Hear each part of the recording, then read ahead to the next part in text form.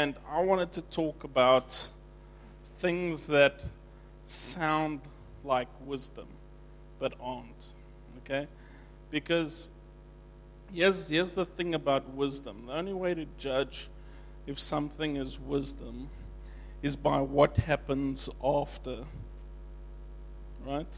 So something that sounds clever, okay, you go home thinking, wow, Luke, that was such a clever sermon. That doesn't mean necessarily that what I said was wise. You thinking I'm clever does not determine what I say is wise. Wisdom is determined by the fruit that it bears. Amen? Okay? So if there is no fruit, the thing that led to it was not wise. Okay? Wisdom bears fruit. And today we're going to look at that fruit. Okay, we're going to look at a few things that are mistaken for wisdom, but their fruit is discord. Their fruit is division. Their fruit is destruction. They sound clever, but they bring division more often than not. They bring poverty more often than not. Okay, so, but before we get going, let's open up our Bibles to James 3. And we're going to focus on verse 17 and 18. But I think I always like to read things in context. It's a very important, if somebody sends you a scripture verse, it's very nice, but if you really want to test that scripture, read that verse. Somebody sends you a single verse, read the whole chapter that verse comes from. Context is everything. So we're focusing on two verses, 17 and 18. And I'm going to read the whole chapter because we've got to look at these verses in context. Okay. So we're going to start from verse 13 and we're going to read to 18. Okay. You guys ready? Has everybody got a Bible? If you need a Bible, there's one up front. Nobody needs a Bible? Okay, great. Oh, wow. Bringing your Bibles to church. Sure. Okay. From verse 13. Who is wise and understanding among you? By his good conduct, let him show his works in the meekness of wisdom. But if you have bitter jealousy and selfish ambition in your hearts, do not boast and be false to the truth. This is not the wisdom that comes down from above, but is earthly, unspiritual, and demonic. For where jealousy and selfish ambition exist, there will be disorder and every vile practice. But the wisdom from above is first pure, then peaceable, gentle, open to reason, full of mercy and good fruits. Good fruits. Okay, full of good fruits. Good fruits. Okay, we got it, okay. Impartial and sincere. And a harvest of righteousness is sown in peace by those who make peace. Awesome, okay. So now, just to emphasize, fruit, if I plant a tree and I'm expecting fruit comes after a period of time.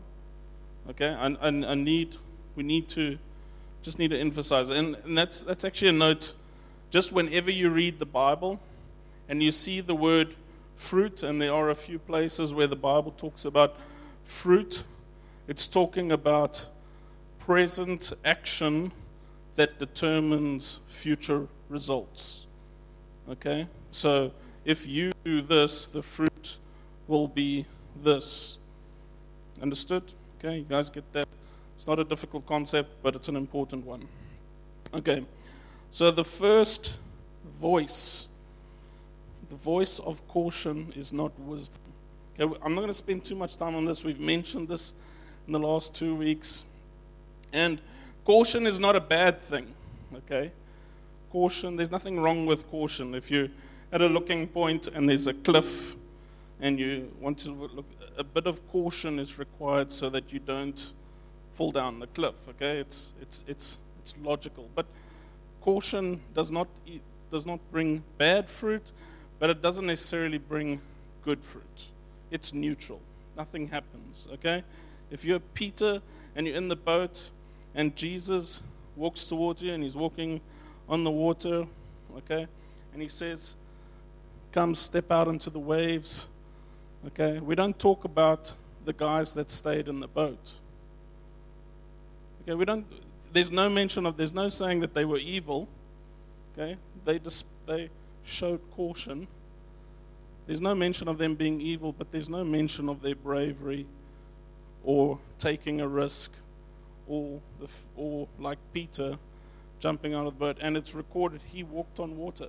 He's the only person in the Bible besides Jesus who walked on water. That's amazing, right? There's nothing bad that happens with caution, but there's nothing good. Why is that important? Because every branch that does not bear fruit will be cut off and thrown in the fire. Romans 3 verse 23, for all have sinned, okay? So we've all sinned, yes, it's bad, but there's a second charge brought against you. Not just that you've sinned, but that you've fallen short of the glory of God. It's not just enough to not do bad things. There has to be fruit, and if you do not produce, okay, there are consequences to that. Why is that? Because God believes in your potential. Okay? Like I said, I don't want to read too much into this. Go read the parable of the talents. Talks about stewardship, producing. Go read that. Okay, the second one. The voice of compromise is not wisdom. Let's read that verse 17. But the wisdom from above is first pure. Okay? Why is the voice of compromise not wisdom? Okay? So I'm not talking about, me and my wife are having a discussion. She wants to eat supper at 8.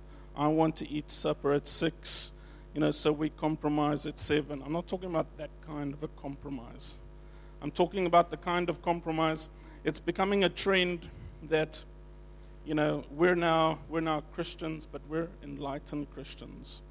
Okay, so, we're a little bit edgy. We're not bound by the rules. So, if I swear every now and then, it's fine. If I do, if I drive over the speed limit, it's fine. I'm preaching to myself.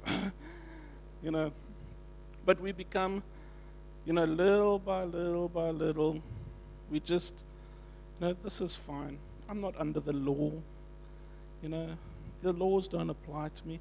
Jesus saved me from the law, And it's all about grace, really, okay?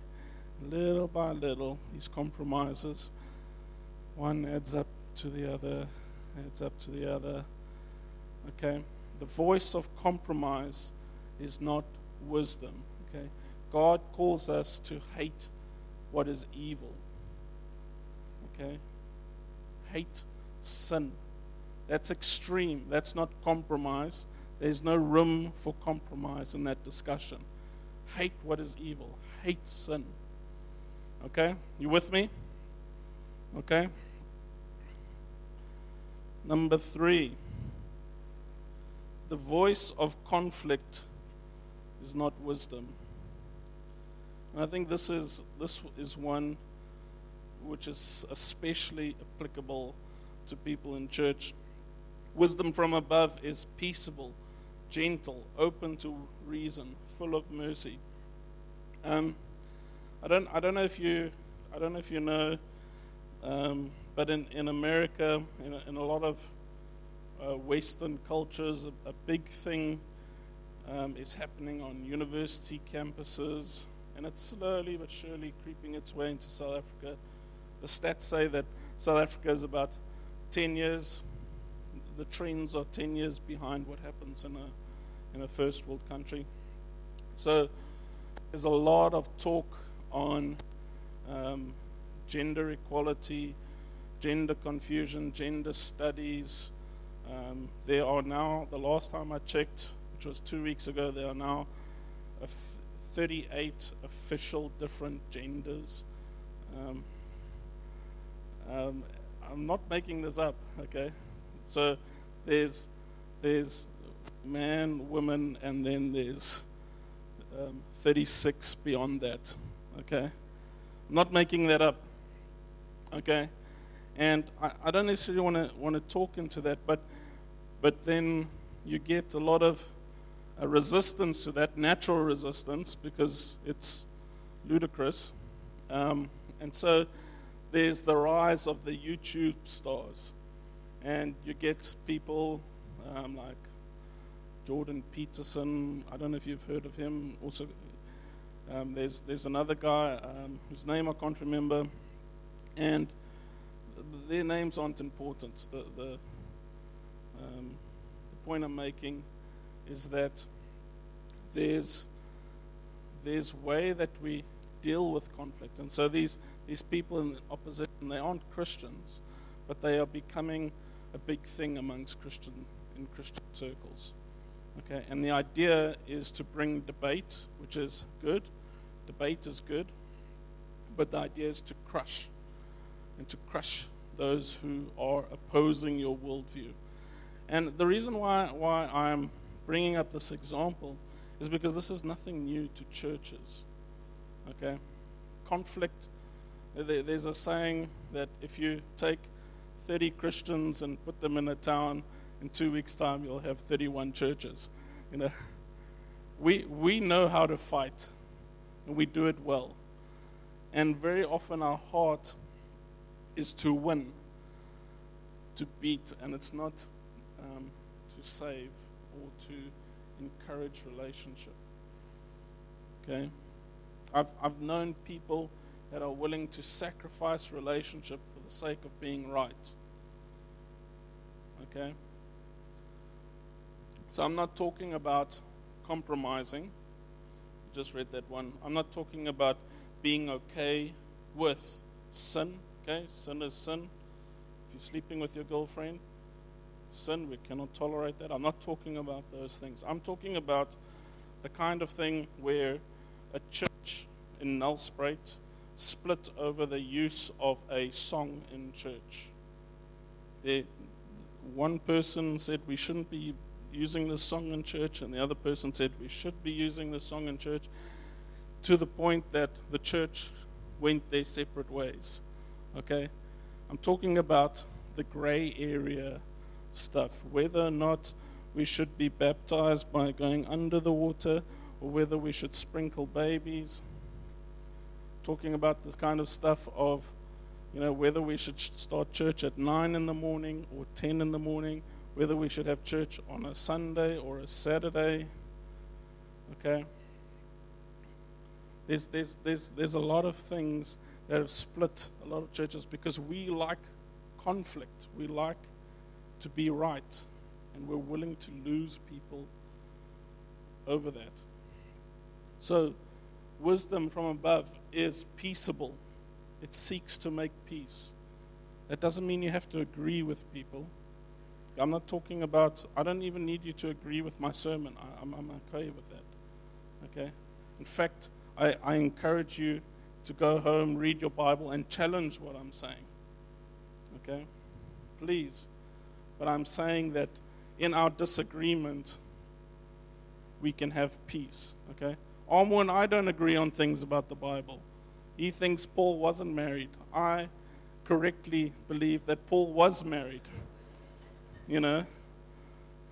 But we can operate in the same office. In fact, I don't even think it comes up very often at all up until now, and we will have an interesting discussion in the morning, I'm sure. And one day you will get to my theological level, and come to agree with me. But do you understand? It's laughable, but that's exactly the point. Okay? Is my priority with Armo is not to make him agree with my theological standpoint. My priority with Armo is to have relationship with him. And together we have endeavored that we get people saved and have an encounter with Jesus Christ in this town. And when that is your priority, when you match a whole lot of conflict up against that, it becomes laughable. Okay? I do not agree with the NG Church about baptism. Will I work with them to get people saved? Absolutely. Absolutely. No question asked.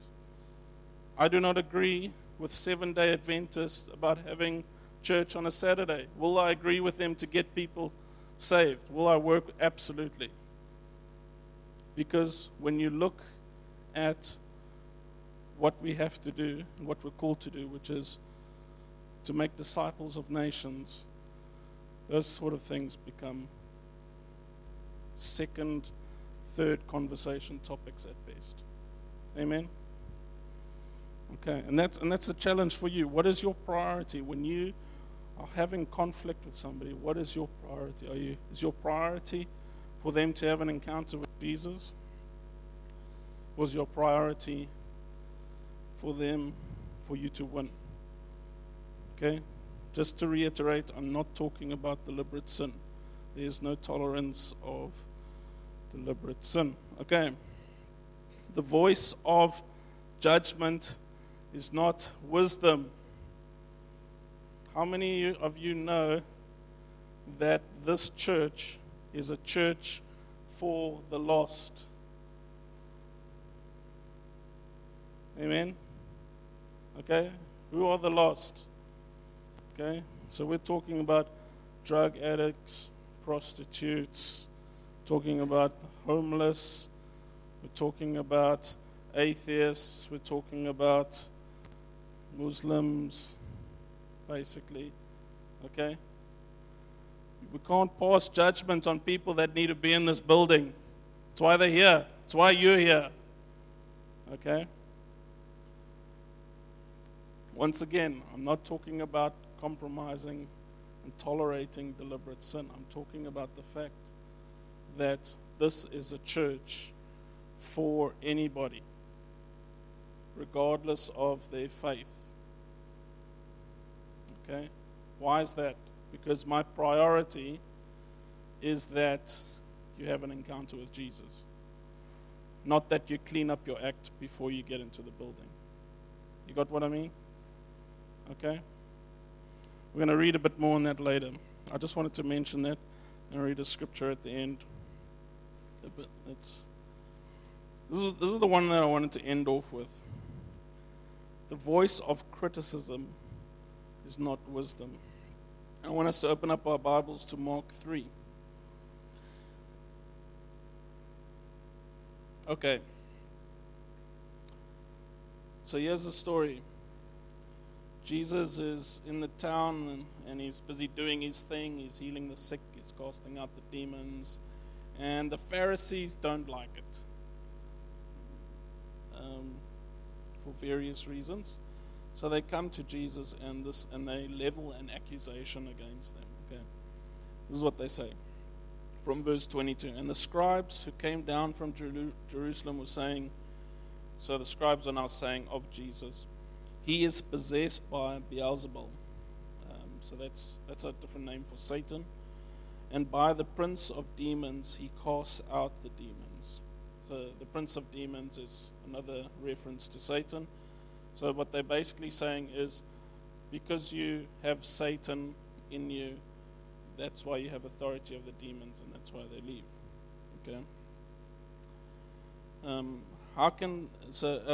And he called them to him and said in a parable. So now this is Jesus. Jesus says to them, how can Satan cast out Satan? If a kingdom is divided against itself, that kingdom cannot stand. And if a house is divided against itself, that house will not be able to stand. And if Satan has risen up against himself and is divided, he cannot stand, but is coming to an end. But no one can enter a strong man's house and plunder his goods unless he first binds the strong man. Then indeed he may plunder his house. Listen to this part. Truly I say to you, all sins will be forgiven the children of man, and whatever blasphemies they utter. But whoever blasphemes against the Holy Spirit never has forgiveness, but is guilty of an eternal sin. For they were saying he has an unclean spirit. put this in context, especially about criticism. What does it mean to blaspheme the Holy Spirit? In this context, what it means to blaspheme the Holy Spirit is to call somebody who is doing works of the Holy Spirit demonic. Okay? Let me say that again.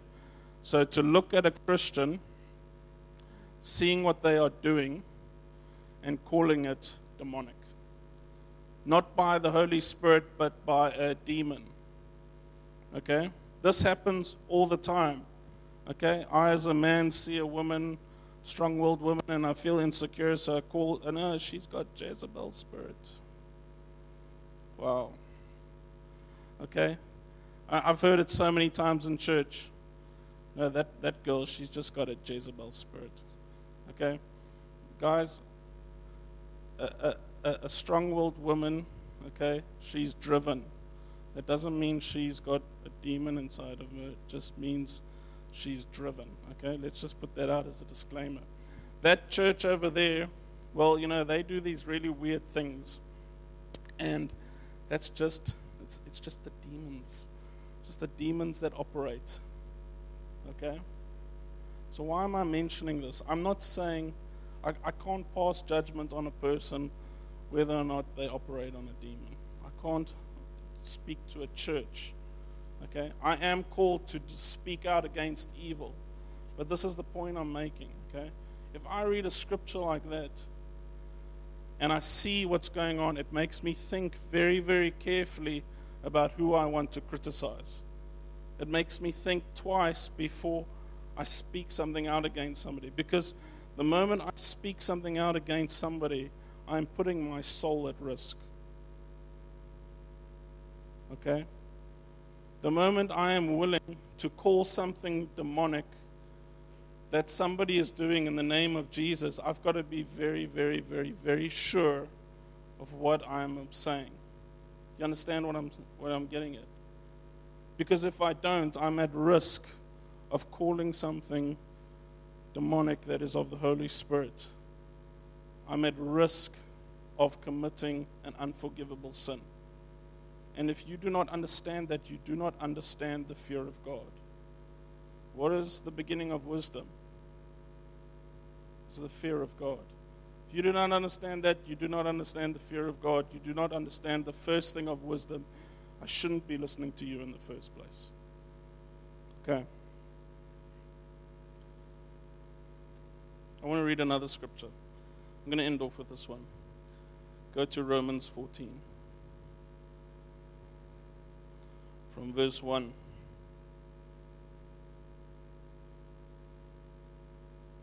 As for the one who is weak in faith, welcome him, but do not quarrel over opinions.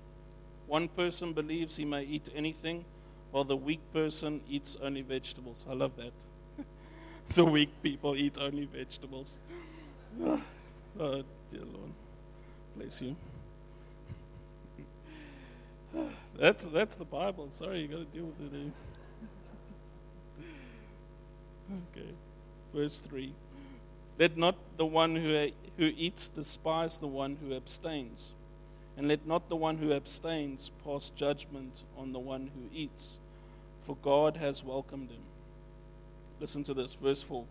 Who are you to pass judgment on the servant of another? It is before his own master that he stands or falls, and he will be upheld, for the Lord is able to make him stand. Isn't that powerful? Who are you to pass judgment on the servant of another? Who are you to pass judgment on another church? Who are you to pass judgment on another Christian?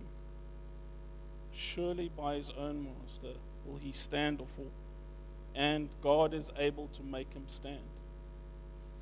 Those are not my words. That's what's sitting over here. One person esteems one day as better than another, while another esteems all days alike. Each one should be fully convinced in his own mind. The one who observes the day honors the Lord.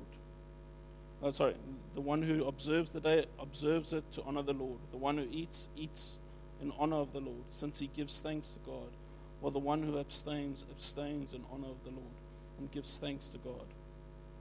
For none of us live to himself, and none of us die to himself. For if we live to the Lord, and if we die to the Lord. So then, whether we live or whether we die, we are the Lord's. For to this end Christ died and lived again, that he might be the Lord both of the dead and of the living. Why do you pass judgment on your brother? Or why do you despise your brother? For we will all stand before the judgment seat of God. For it is written, as I live, says the Lord, every knee shall bow to me and every tongue shall confess to God. So then each of us will give an account of himself to God. See, what I hear when people criticize, and I've been in many, many conversations.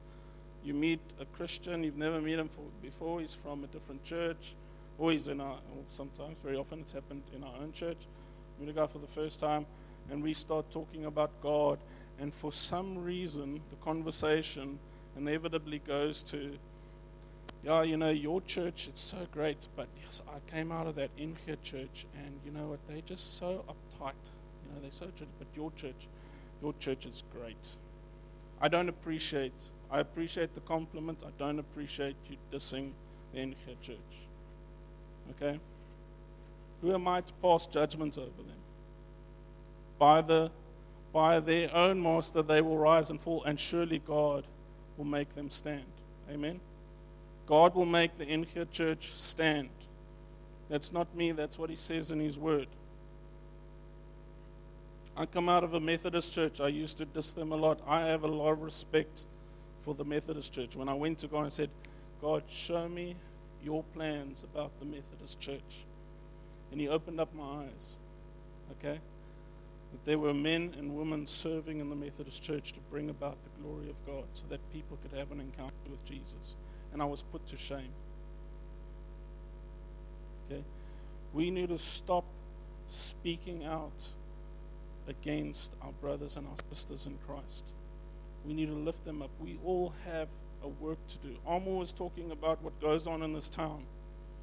And we so focused on bickering with each other, fighting each other, and there's real stuff going on in town. Okay? There's real stuff happening in this town. There are real people in pain in this town. There are real people without jobs in this town, without friends, without communities. There are real people struggling with depression, and we have got to get over criticizing people, speaking down on them. Rather join hands with them. Figure out what they're doing. Okay? Our ethos here is that we will work with any church that wants to work with us. We will support any church regardless of whether or not they support us. We will support any ministry regardless of whether or not they support us or fall under our leadership. The only criteria is this: are you working to bring about Christ known in this town? If yes, we will work with you. We do not have a monopoly on the Holy Spirit. We do not have a monopoly on what God says and what he doesn't say. We do not have a monopoly on salvation. We want to see people saved. If you want to work with us, we will work with you to that end. Amen. Let's stand.